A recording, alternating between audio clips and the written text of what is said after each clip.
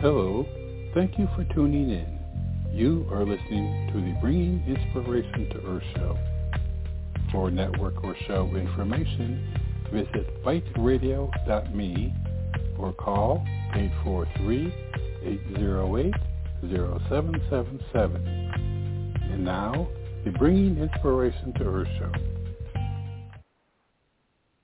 Good day, everyone, and thank you for joining us for this edition of the Bringing Inspiration to Earth show. Today, my special guest is Vicki Znavor, and we will be talking about her new book, Authenticity Reawakened, The Path to Owning Your Life Story. Vicki Znavor rose from typing and filing clerk with only a high school diploma to being highly recognized human resources top executive. She did all that while raising a family and earning her college and MBA degrees. And now she's teaching some of the most critical lessons she discovered about being authentic in the workplace to others with her new book, Authenticity Reawakened, The Path to Owning Your Life Story and Fulfilling Your Purpose. Her years in the corporate sector encompassed such leading companies as Sara Lee Corporation, Northern Trust, and CIBC Bank USA, previously known as the private bank. At Sara Lee, she focused on managing the impact of massive change on more than 140,000 employees worldwide. Her years in the corporate sector embraced an impressive array of roles with major impact on the lives of people she served and supported. Today, she is here to talk to you about how you can tap into your own authenticity and to learn how to communicate honestly, frankly, and effectively in ways that will open doors for you. It can also help you prevent conflict or resolve conflict. Ask for what you are worth and make you feel more comfortable in your own skin. And how this process of discovering your core values can also lead to finding your purpose in life.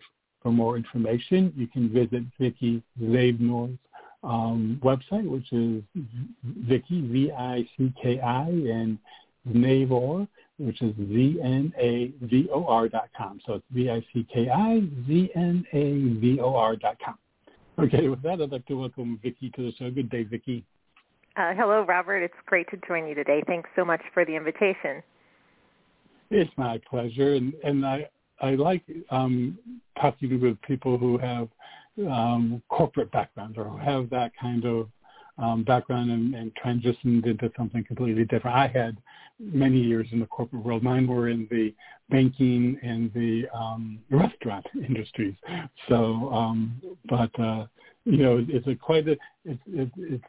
quite a different shift, and I think there are a lot of people going through that. So let's first start about talking about you. Can you tell us a little bit about yourself? Oh, sure. Well, I spent 42 years working in corporate America. As your introduction said, I started out at the entry level as a filing clerk in a tax department. And, I was a great high school student, but I didn't have the necessary funds to go to college in the traditional way. So back in the late 70s, you could certainly get a decent job if you just, went to work, and that's what I did. But I came from a fairly large family, although I only grew up with one brother in my home, but I'm the youngest of 12 children. And so, yes, and, and I had a rather chaotic home as a child, and, and all of us, none of us have perfect childhoods, but, my childhood was rather chaotic. My parents were wonderful, lovely people, but they struggled with alcohol addiction, and there wasn't a lot of consistency in my home. But I somehow found that I was a pretty consistent person from starting at a very young age. And, I really always wanted to have a different kind of life, one that was more consistent and predictable. but also one where I could grow and learn. And working was really a wonderful way for me to achieve that in my life. So I went to work and I managed to ultimately get my degrees, as you mentioned, while simultaneously raising my 3 children. And I had a great career. I had many wonderful colleagues that I worked with over the years. And now, as you said, I've taken a shift. I left my last role in March of 2020, and I went about thinking about how do I give something back in a way that would really encompass all that I've learned, or at least a lot of what I've learned.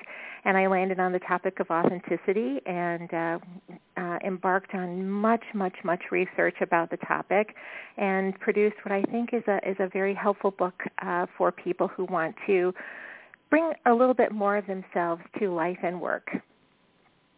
Yeah, exactly. And it is a very it's a wonderful topic, and particularly what we have gone through in this last year. When it comes to authenticity, I don't know. There's a lot that's brought up that really kind of brings to highlight, some of our whether we're being authentic or not in life situations. So, can you explain to us what is your interpretation of what authenticity is? Sure. Well, I'll preface this with, after reading hundreds of articles and many books and doing tons of research, much like the definition of nice or happy, there isn't a single definition of what the word actually means.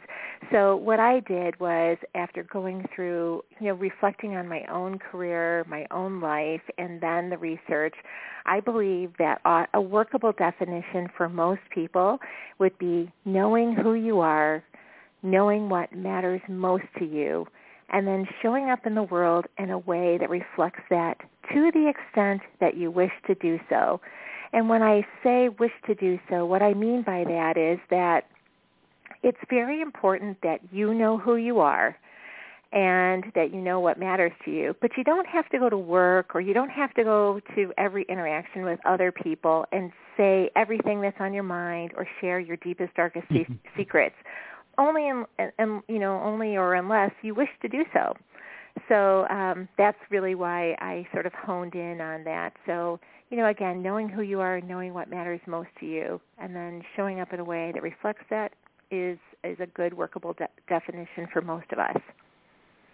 Yeah. You covered the information, the amount of information in the book when you talked about authenticity versus transparency. As far as how transparent we want to be to others, we can determine how transparent we want to be, but authenticity is acting in concert with your beliefs. Yes, and your values. Yes. Yeah. So now, okay, let's part of your book, you talk about you have a whole section. What does it mean to be authentic at work? And you're kind of from the corporate world. There are. Can you talk to us about?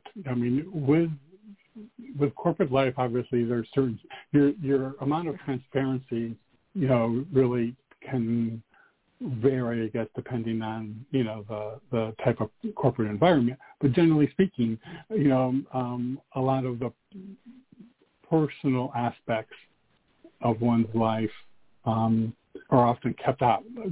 How would you talk about being in the corporate realm, being as transparent as you can, but also, there are maybe times when what is called upon is not in line with who you are.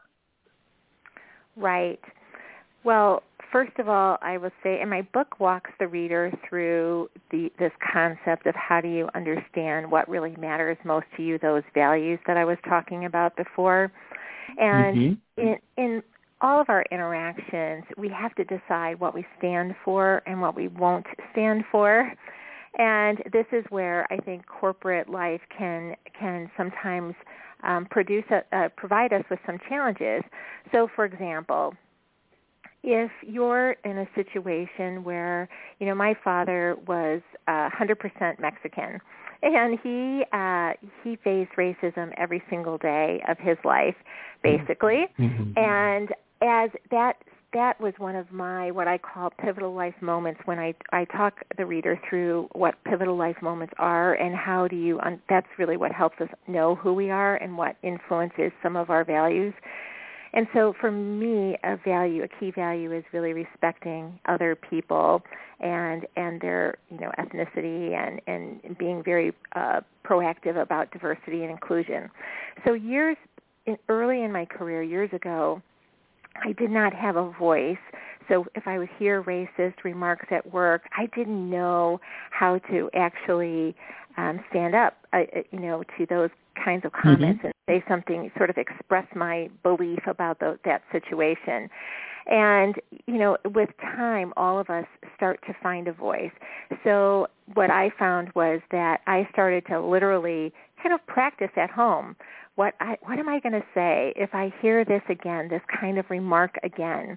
And ultimately it became something such as, I would like you to know that comments like that are really not appreciated, and I would appreciate if you would not speak that way in my presence again.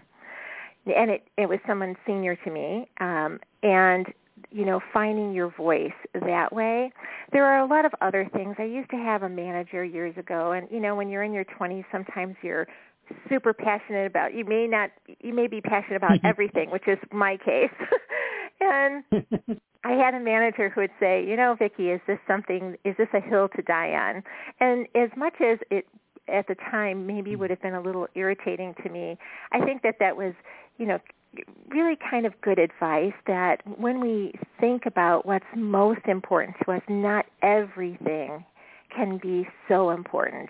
But if it does bump up against your values, you do have to find a voice. Otherwise, ultimately what happens if you go along to get along, this is really what ultimately hurts organizations, and hopefully leaders start encouraging people even more so to speak up and have a voice. You can express dissatisfaction or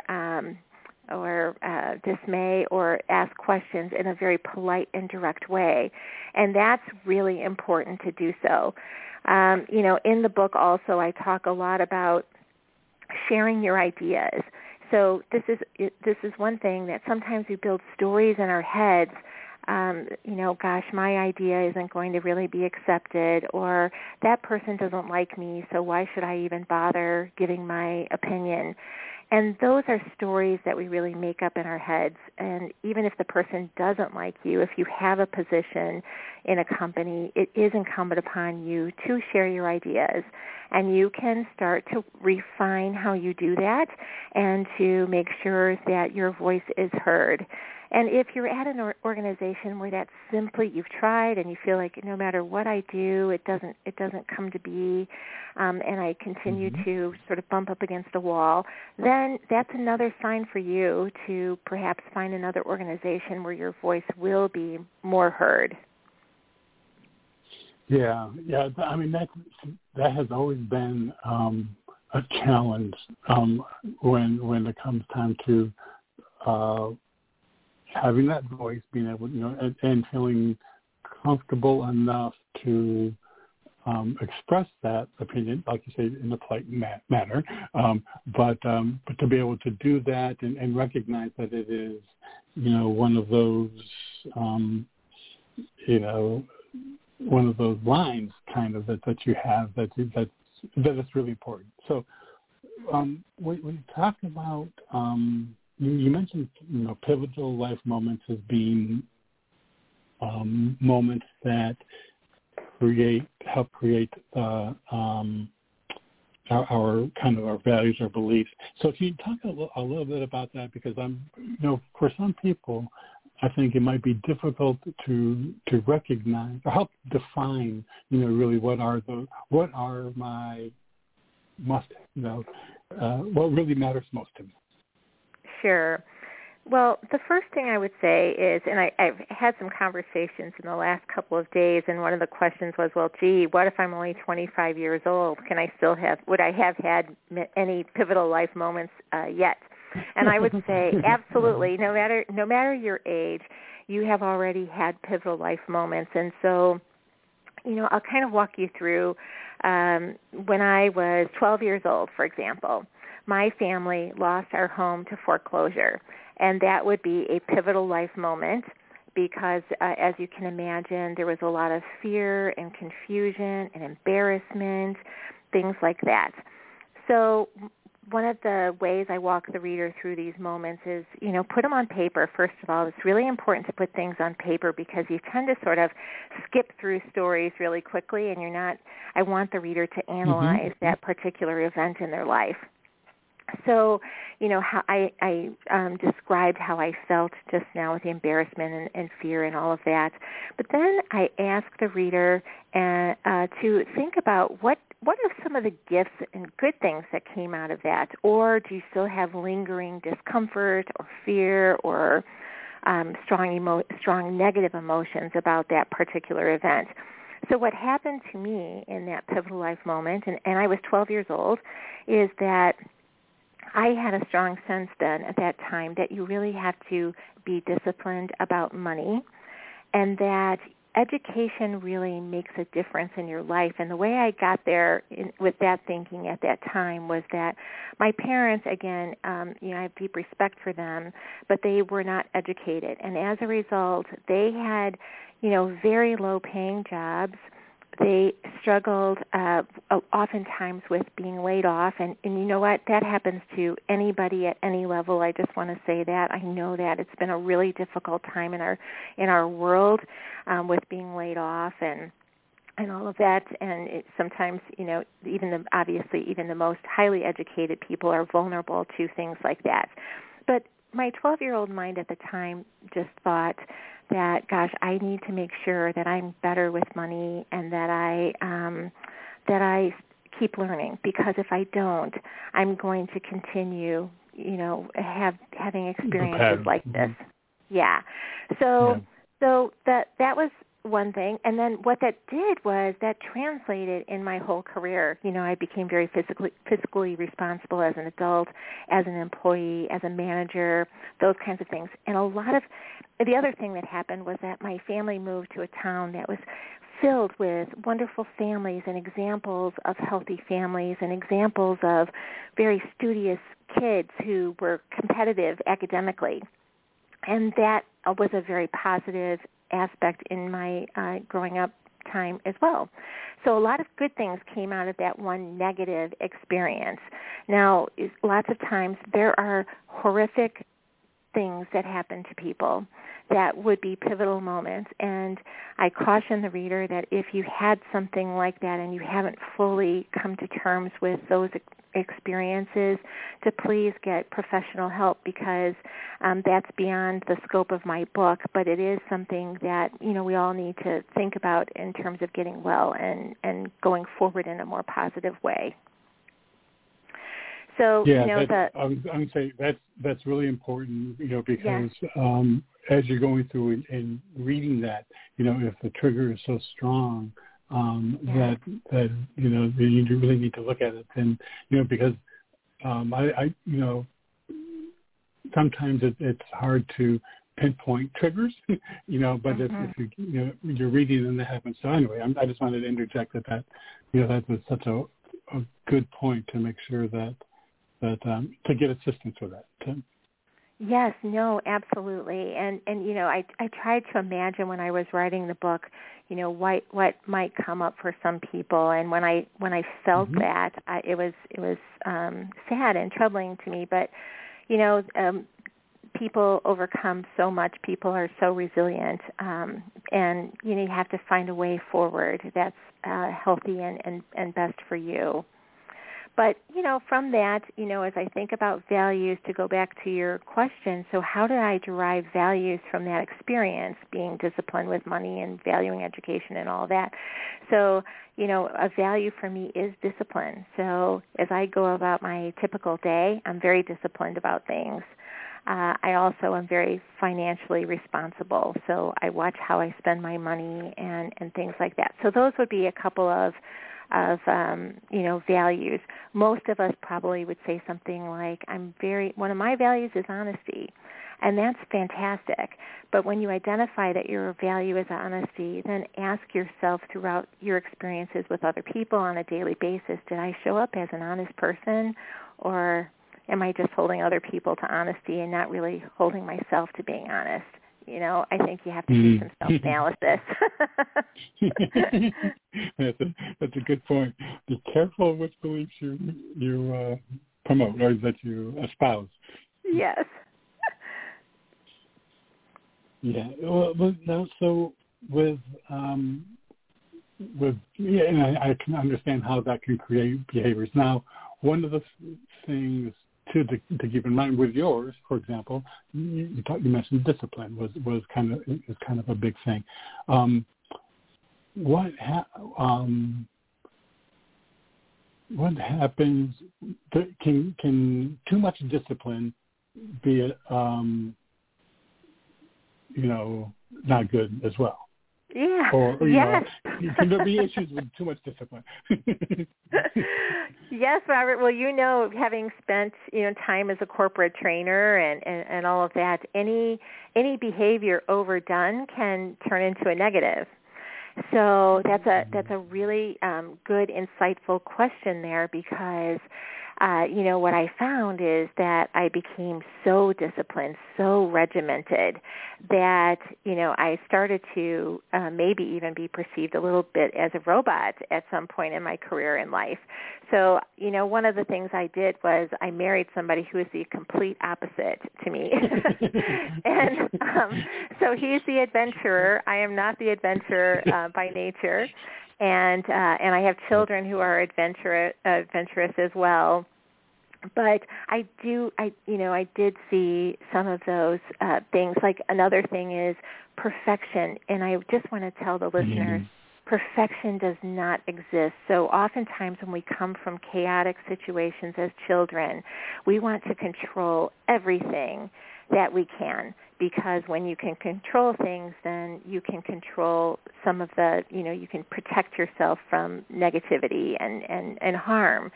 But perfection doesn't really exist, and people are not perfect, and authentic people are not perfect. Some of the most authentic people actually may not even be very nice, but they are authentic.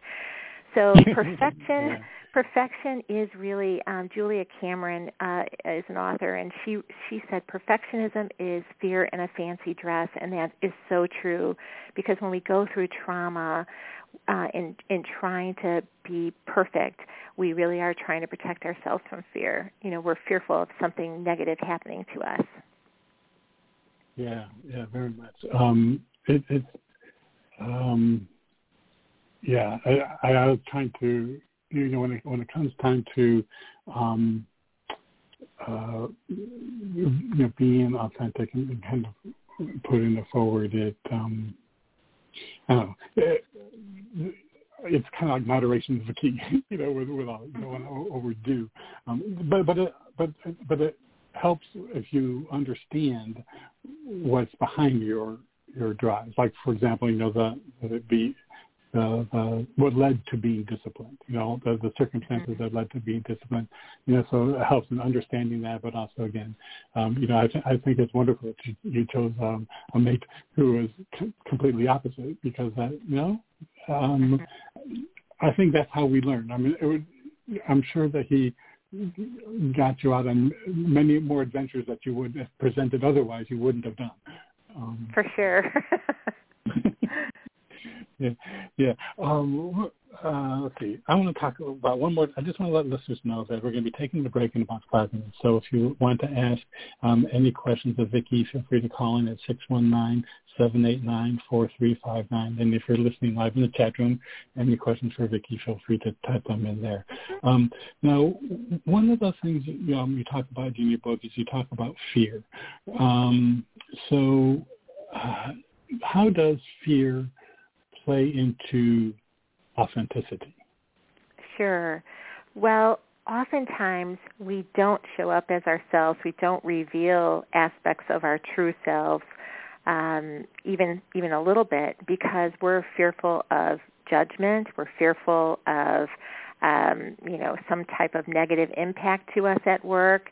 We make up stories, frankly. And Jack Canfield from the Chicken Soup of the Soul series says that fear is fantasized experiences appearing real. Now, of course, there are some situations that happen to us in our life that really do deserve to be feared. But most of the time when we're thinking about work situations, fear really is something that we've told ourselves a story about.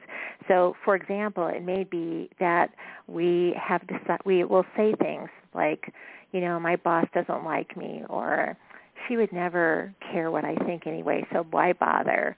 Or I'm not going to take that job because it's going to cause me to change my life too dramatically, whatever it might be. And I would just say that when those things happen, or when we say those things, I want the reader to or the listener to catch yourself when you say those and really dig a little deeper about what's at the heart of that statement. So when you say things like, my boss isn't going to listen, so why bother? Is that true? Is your boss really not going to listen? Or are you afraid that you're going to say something incorrectly, or you're going to look silly in front of your colleagues, or your idea won't be accepted? And you know what? It's okay if your ideas aren't accepted. Sometimes you're going to get a yes, and sometimes you're going to get a no. And if you get a no, is that such a big deal? So, I walk the reader through many different scenarios of how to think about how to dig deeper and really to get to, are you really afraid of, what are you afraid of?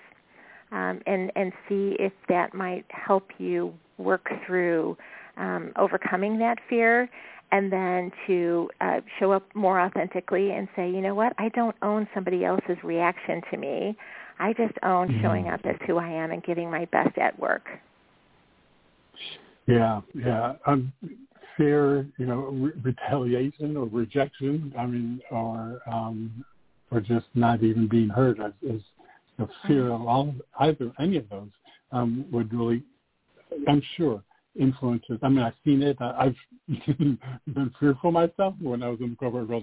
Do I really want to, kind of confront this or not? So, but that goes back to what were my pivotal life moments up to that point, But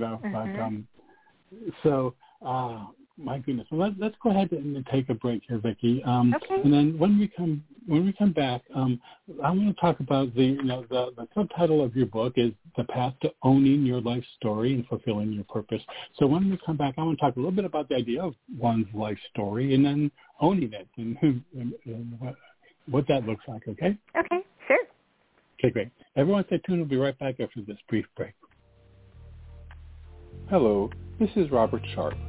I want to thank you for joining us and hope that you are enjoying today's show. Just a reminder that we have a wealth of information and resources available on our website, biteradio.me. There is a calendar of upcoming shows along with an archive link that will give you access to more than 1,400 shows we have had over the past 9 years. Also on the site is a link to the products and services we provide: books, photography, a wellness store, and self-publishing assistance. Our show is a free podcast on iTunes, Blog Talk Radio, iHeartRadio, and TuneIn. And you can subscribe for free on any of those platforms by using the links on our website homepage. We are on many social media platforms: Facebook, Twitter, LinkedIn, etc. And we also have buttons to those platforms at the top of our home page. Our website, biteradio.me, has much for you to explore and enjoy. I also very much appreciate you supporting our guests, and especially today's guest. And now, back to the show. Okay, everyone. Thank you for staying with us. Again, today my special guest is Vicki Znavor, and we are talking about her new book, Authenticity Reawakened, The Path to Owning Your Life's Story and Fulfilling Your Purpose. And again, you can find out much more about Vicki by visiting her website, which is VickiZnavor.com, and that's VickiZnavor.com. Okay, with that, Vicki, thanks for staying with me. Mm-hmm. Okay, so let's talk about the idea of one's life story and owning it. So can you tell us maybe a little bit, maybe from a personal example of your life story and how you got to owning it? Sure. Well, I think a lot of reflection to start with. When I gave you the story, for example, about our home, losing our home to foreclosure, that was one of my pivotal life moments. Taken together, most of us at any point in our life have 5 to 7 pivotal life moments that we say, oh, okay, I understand what happened, and I understand how it influenced the person that I am today. So, I had several life stories, watching my dad endure racism, working with really amazing, smart people, marrying my husband and having kids was a pivotal life moment. When I was in first grade, I didn't do homework very well in first grade. So my home wasn't the kind of home that encouraged me to do homework. So at one point in first grade, I did my homework and the whole classroom clapped, because it was so unusual. So what I learned in that moment was that, if you do your homework, it's good. It's a really good thing. And I became a person who always did my homework then. So these stories now, if you're 25 and you go back to your life story, and I don't want people to get hung up on, is it 5, is it 7, is it 3, is 1 okay? It's what feels right for you, what feels right for you, but write them down. And it should be up on my website soon, but the tools in my book will be available for free, and I hope you'll consider purchasing the book too as well. But when you think about all those experiences, and then, if you're at 25 years old, do the exercise again when you're 30, 35, whatever it might be, because we're going to keep having those different experiences. So that's why I use the Reawakened in my title is, our authenticity today, who I was at 21. I was very authentic, a very authentic 21-year-old. But if you compared that to my authenticity today at age 60, very different. So, doing the analysis and thinking about those experiences and your values is one way to understanding your life story, who you are and what you've experienced. And that our life stories are so powerful. There isn't a human being, there isn't a listener, there is not going to be a reader who hasn't gone through some difficult times. We've also gone through some very joyous times, and those can be pivotal life moments too. So when you take those stories, it becomes collectively your story. And you can say to yourself, my goodness, I've experienced so much. I'm way more resilient than I thought, than I gave myself credit for. I've done so much more in my life than I've given myself credit for. A lot of positives can come from that. And there may be stories that you say, you know what, I messed up. And I want people to know that if you messed up when you're in your 20s, like most people do at some point or another, you don't have to take that with you for the rest of your life. You can acknowledge, yes, that happened. Yes, I did that. And you know what? That is just one small part of my story. I can change going forward, and I'm not going to repeat that whatever it was that happened. So, I know people sometimes who that one negative thing, when I was in 9th grade, I failed an algebra test, and now I'm terrible at math for the rest of my life. So owning your story, and then when we think about purpose, purpose is kind of a buzzword now, and I don't want to sort of fall into that at all, but when I think about purpose, I don't think about it as in terms of an acquisition of a particular job, but I think of purpose at least helping you directionally in terms of 3 statements. The first statement to ask yourself, and again, the tool is in my book, is what do you want? So, a lot of times we're great at describing what we don't want or what we find to be, disruptive or painful to us. But sit down and think about, what do you want, and write it down. So I have my purpose statement right in front of me every single day. So I want to be happy, healthy, able to work with people I respect, and be present for those I love. So when I look at that word healthy, for example, well, for me, I don't like exercising. But when I see that word, I'm reminded, I need to exercise if I want to continue having a life that I want, a long, healthy life. Happy, what does it take to make you happy or even to feel joy? Think about that. Who are the kinds of people that you want to work with and live with and be with? So, thinking about what you want. Then the second statement is, when I'm at my best, what does that look like? So if you think about that, when I look at somebody who is doing work that they love, their face radiates with joy.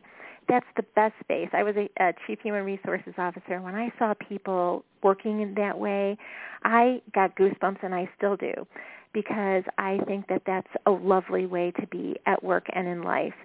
So when I'm at my best, I know that I can love and inspire and help and enable people, and that's always been a part of what I've done, even though at age 21 or age 25, I didn't know that.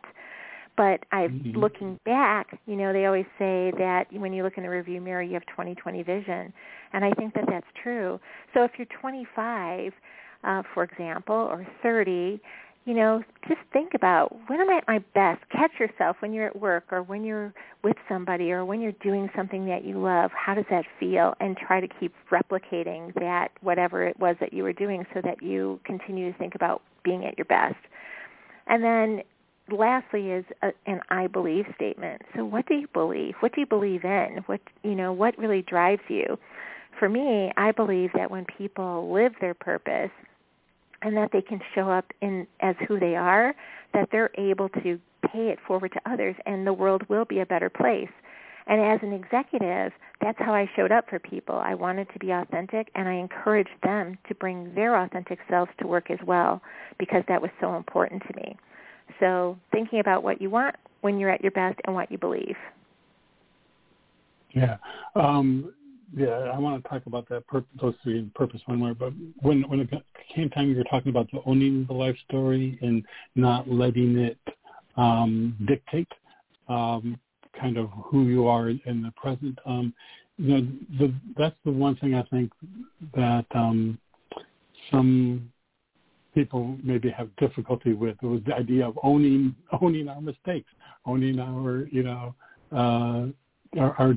decisions that could have been better, but I don't know. I just think that once we get to the point where we can, owning it doesn't mean that it defines us, and I think that's maybe what some people, if people have a challenge with owning that, just recognize that it was just a portion of what the life experience has been. Absolutely. And a question when you're sort of stuck there, and it happens to all of us, is to ask yourself, how is this serving me? And in some regards, when you consistently fall back on where you made mistakes, in a way, you may be, perhaps unintentionally, letting yourself off the hook for trying any harder to have a better future. So, you have to learn to forgive yourself like you would forgive somebody else, and then to say, okay, it's not serving me to keep carrying this baggage forward. What will serve me in the future so that I have a different experience going forward than what I've had so far? Yeah, exactly. That really transforms that whole episode, that whole story, that whole chapter, or whatever it is. Yes. So now when going back to purpose, when you were talking about, the idea, first of all, what do you want? Start you with what do you want? And I chuckled when you said, that it's much easier to know what we don't want. Early in the 10 years of doing the show, I had like a lot of intuitives on, and people will call in, and a lot of times it would just in general, a lot of times it would be women wanting their, that one relationship. And when they were asked, what is it you want? I mean, it was like they had, really trouble defining what that was. And so, it does seem that it's easier to quickly identify things that you don't want. So I did an exercise at the time when trying to define that, was just simply do that whole, what don't I want, and make the list, and then on the opposite side of the page, list the opposite, and then just fold the page, and I'm confronted with all of what I want. So, I mean, that was kind of like the easy way out as far as trying to identify or define what it is that I wanted. Yeah, that's great advice. Well, so now let's talk a little bit about when authenticity, and you mentioned that, we change as we go through our various pivotal life moments.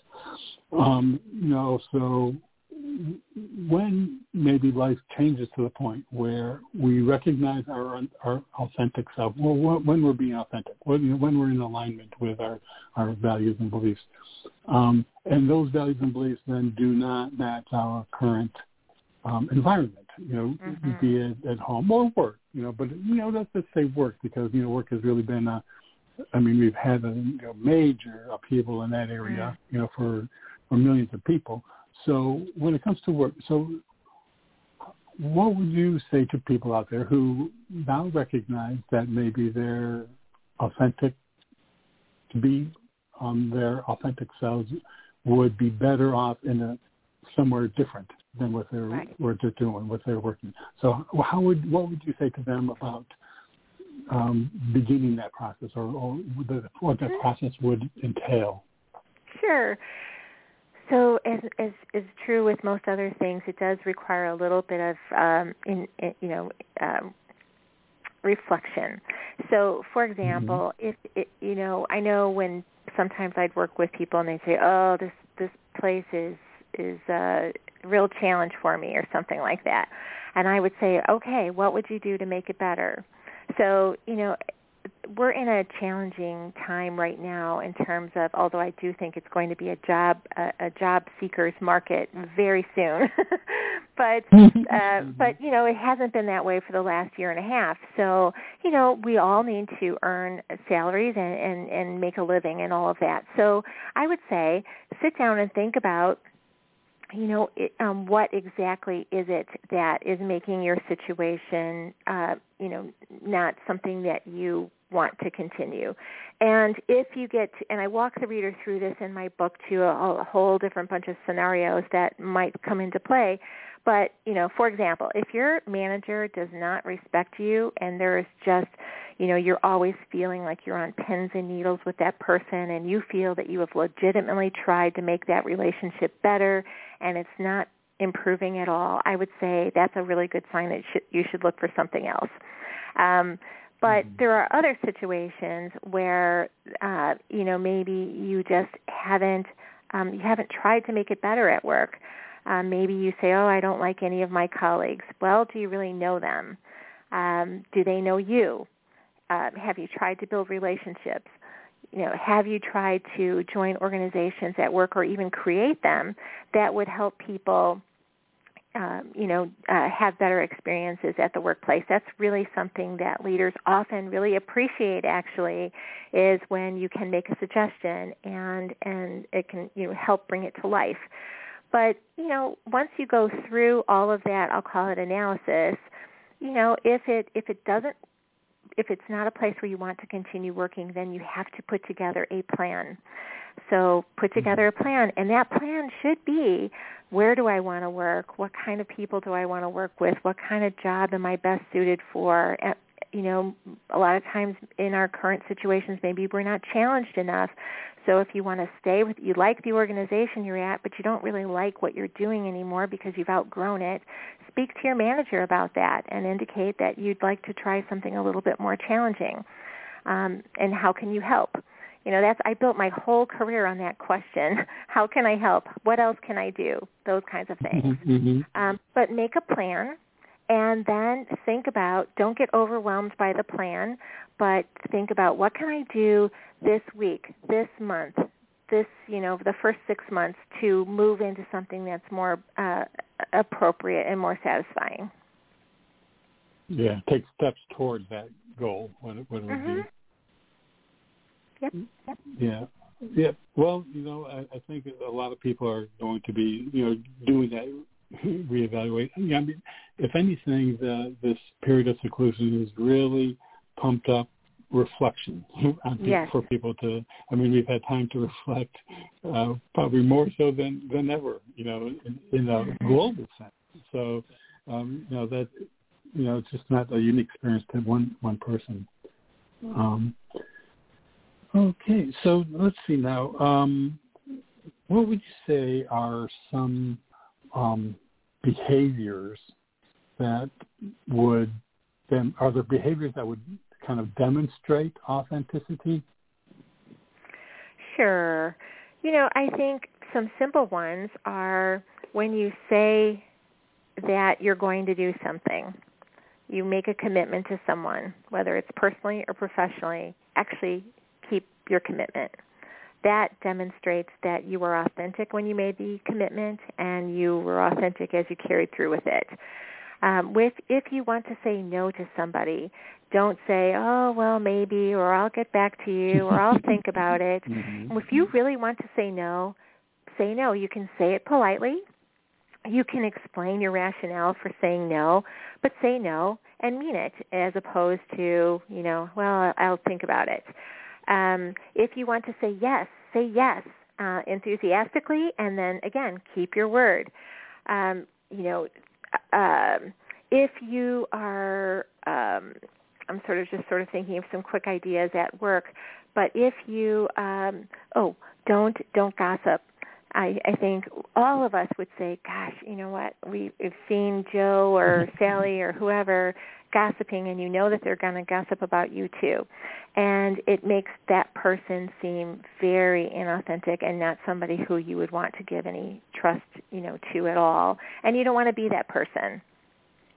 So right. I think, again, I think it's some of those things. If there's a value, for example, that's really important to you, then you can actually sort of come up with a phrase that you would share with people that would say, you know what, you've just bumped up against my value of honesty.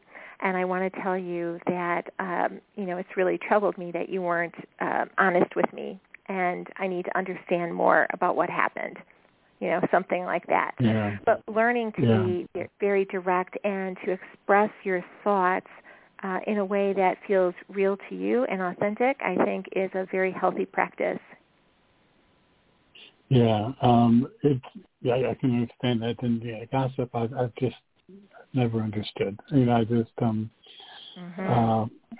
of always stayed clear of that. Yes. Now, and I would think too that as I was listening to you, this is not this is a compliment. You presented things in a very human resource fashion, in the sense that it's factual, it's non-judgmental, and it's directive in being able to try and help solve it. So anyway, I like, maybe because of the training background, I was part of the HR department. But anyway, that's very much in line with who I am. So anyway, I think that's a wonderful approach. Oh, well, thank you. And I spent about, 11 or 12 years in finance before I went to HR. And, I just think that when we get down to it, all of us are human beings. I don't care what position you hold. I don't care what function you work in, or whether you work outside of the home or not. We're all human beings. And when we can start seeing each other as human beings, and appreciate that all of us have had, a complex journey, no matter who we are, and treat people with respect and dignity, and then expect the same in return, I do think it changes the dynamics quite a bit.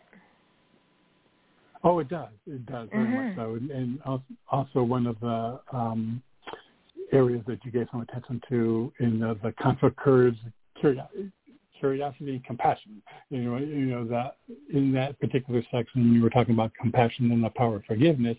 That is, those are two areas that I think are just overlooked. You know what I mean? Yeah. I mean, and it's and if one is a compassionate person or experiences compassion frequently, then it's heart-wrenching, you know, to be able to see people treated with such disrespect. Recognizing again that, I mean, that could, you know, as they say, well, for the grace of God, there no I, you know, that you could be in the same kind of situation.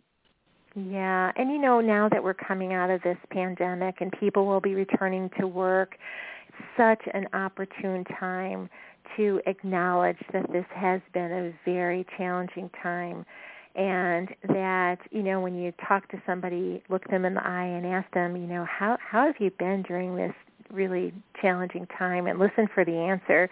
It goes such a long way. We all want to be seen and heard, and if you can give that gift to somebody else with such a simple question and 3 minutes of your time, it's such a gift. Yeah. Yeah.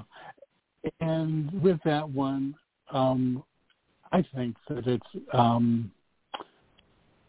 for some people, you know, kind of given their insight to how were you, you know, that, I mean, it can, how many times it's, I'm fine, it was great, I'm okay, you know, but I think maybe by offering up a personal, like, you know, how's it been for you? For me, it's just been, you know, crazy or, you know, frantic or, you know, something to open up the door to recognizing that, you know, and I'm going to share with you what my experience was, you know, and if you feel free to go ahead and, you know, exchange with yours. Sure. That's great. Yeah. Okay. So are there anything that the listeners can do right now to be more authentic? I mean, obviously they're going to have to really kind of identify those goals and values that determine the basis for authenticity. But what are just off the top, you know, if someone listens to the podcast and at the end of it they say, okay, I'm going to implement something to be more authentic, what would be a couple of suggestions? Sure. Well, first of all, I hope that the listeners will pick up a copy of my book, the e-version, the e-book, and you don't need a Kindle to get the Kindle version. You just need the Kindle app. But it's actually on sale right now for $1.99, I think. I wanted to offer it through on sale this month and probably a little bit into next month, so that was a way to help other people get the content, you know, pretty inexpensively. But in my book, I have 100 ways to authenticity. So at the end of the book, there are 100 things that you can do that would just sort of be a kickstart to your authenticity. You know, something like, for example, think of at least one thing every single day when you wake up that you're grateful for. Just, you know, open your eyes and just spend a couple of minutes thinking about what you're grateful for. And if you have a hard time thinking about what you're grateful for, if you have a bed, if you have a roof over your head, if you have, you know, that you're going to have a meal that day and you have somebody to love or that loves you, you are one of the most fortunate people on the planet. So perspective is really important. Thinking about sometimes just take a walk. You know, so many of our thoughts, if you can just put away the phone, take out the headphones and listen to what's going on around you, it's a beautiful way for ideas and support from the universe, if you will, God, to come to you. If you are experiencing a situation at work, for example, where someone has unrealistic expectations of you, think about what you can say to reaffirm that those expectations are unrealistic, and how can you renegotiate what the expectation could be so that you can actually finish your work. And lastly, I guess if somebody interrupts you, simply say, "Excuse me, I was not finished. I'd like to continue with my thought."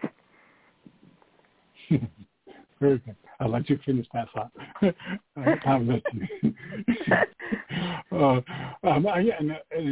And those 100 suggestions. There were a couple that made me laugh. One of them was let someone, quote, win a disagreement. Yes. I have done that. I have done that so often. And I chuckle because, I mean, in the long run, I'm not a confrontation, conflict kind of person. I try to, to me, that's just misdirected energy. But anyway, so letting someone, quote, win an argument, because in the long run, it's what does it really matter? And then there was another one that you said, do something that scares you. Occasionally do something that scares you. I thought that was an interesting one. Yeah. Well, I will tell you, I am an introvert. So spending time, I've done a lot of media in the last couple of months. It's completely out of my comfort zone. And when I first embarked upon it, it scared the heck out of me. So what I will say is that I'm glad that I did it. I've met the most remarkable people who are truly trying to change the world in their own small way, people like you, and I really appreciate the work that you're doing, Robert. So, think about what it might be and just take one step forward. And you know what? 99% of the time, it's probably a lot scarier in your mind than it is in all actuality. Yeah, exactly. And I think the last one I want to bring up was number 85, believe that you deserve good things in life and work. Very important. A lot of times when we've gone through those difficult times in our lives, we tell ourselves, I don't deserve anything good. And you do. Yeah, it's a challenge, and especially if for people who have lost people, suddenly over this last year and a half, that idea of being a survivor sometimes makes it really challenging to recognize that that even good things can happen or will happen, in the future. So. Yeah. Well, this has really been a treat, Vicki. I really enjoy speaking with you. So are there any final words or any maybe points that you might want to leave with listeners before we close that I didn't cover? Well, I would just like to, first of all, thank you so much, Robert, for your time and for all the work that you're doing. And, I often say to my readers, please know that you are good enough to do all that you genuinely want to do. Think about all that you've experienced so far in life. It's been a lot. So you don't have to spend any time convincing anybody else that you're good enough, but you do have to convince yourself. And I hope that you'll do that, and I hope that you will have a wonderful, joyous life. You deserve it. Yeah, exactly. Well, thank you, Vicki. What a wonderful closing message, and I really appreciate your time in talking with us today. Thank you so much, Robert. You're very welcome. Again, everyone, today my special guest has been Vicki Zaidnor, and we've been talking about her book, Authenticity Reawakened, The Path to Owning Your Life's Story and Fulfilling Your Purpose.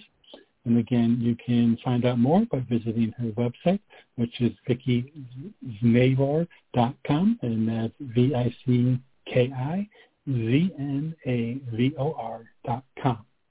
So everyone, I want to thank you for joining us for this edition of the Bringing Inspiration to Earth show. And until we meet again, thank you for tuning in. You've been listening to the Bringing Inspiration to Earth show. Remember, our show is available as a free podcast from Blog Talk Radio, iTunes, TuneIn, and iHeartRadio. To follow our show, visit our homepage at biteradio.me and select the platform you use most. You can also find us on Facebook, Instagram, and Twitter at Byte Radio Me. Until we meet again, remember to be a bright light by bringing inspiration to your world and to the lives of those you touch. With Lucky Land Slots, you can get lucky just about anywhere. Dearly beloved, we are gathered here today to... Has anyone seen the bride and groom? Sorry, we're here. We were getting lucky in the limo and we lost track of time. No, Lucky Land Casino, with cash prizes that add up quicker than a guest registry. In that case, I pronounce you lucky. Play for free at LuckyLandSlots.com. Daily bonuses are waiting. No purchase necessary. Void where prohibited by law. 18+. Terms and conditions apply. See website for details.